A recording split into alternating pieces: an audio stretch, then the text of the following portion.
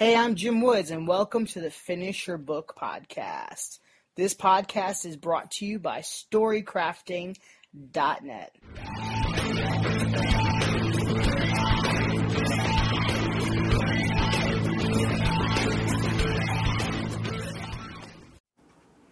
Hey there.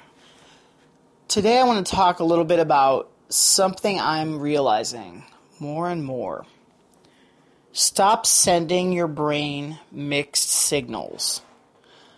I was recently in my living room, just sitting on my couch, and I looked to my left, and there was the TV remote and the Roku remote, and for some reason, I didn't want to go work on writing. Imagine that, right? I'm sitting on the couch where I sit in the evenings, where I fall asleep sometimes taking naps and not wanting to work. I was wanting to watch Netflix, I was wanting to turn on a movie. And it's like 9 o'clock in the morning, which is a full confession. But I was just like, hey, yeah, I can do this. I want to do this. Well, my brain is a lot smarter than I am sometimes. And my brain knows that's where I sit and where I watch TV. Just like you don't normally, have a kitchen in the bathroom. You're not cooking breakfast in the bathroom, right? Same concept applies here. I'm not writing in that spot. It takes me much, much, much more willpower to get work done, to put pages or to put words on the page. I'm laughing because I obviously need more coffee.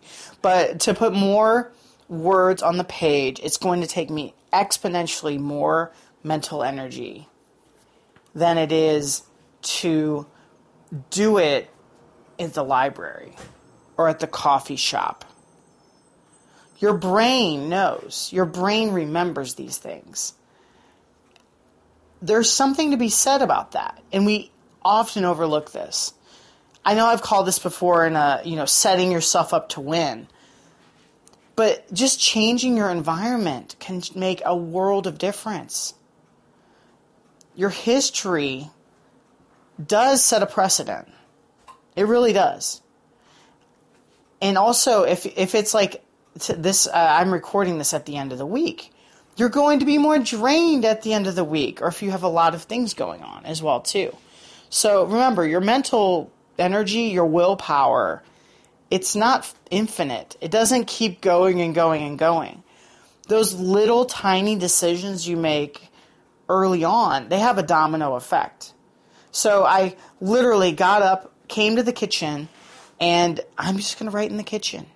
It's brighter. The chair is less comfortable, so I promise you I'm not going to want to take a little nap or snooze or watch YouTube or anything like that. I've got my books. I've got my typing device, my writing device. Now I'm ready to go. Those little tiny changes really make a difference.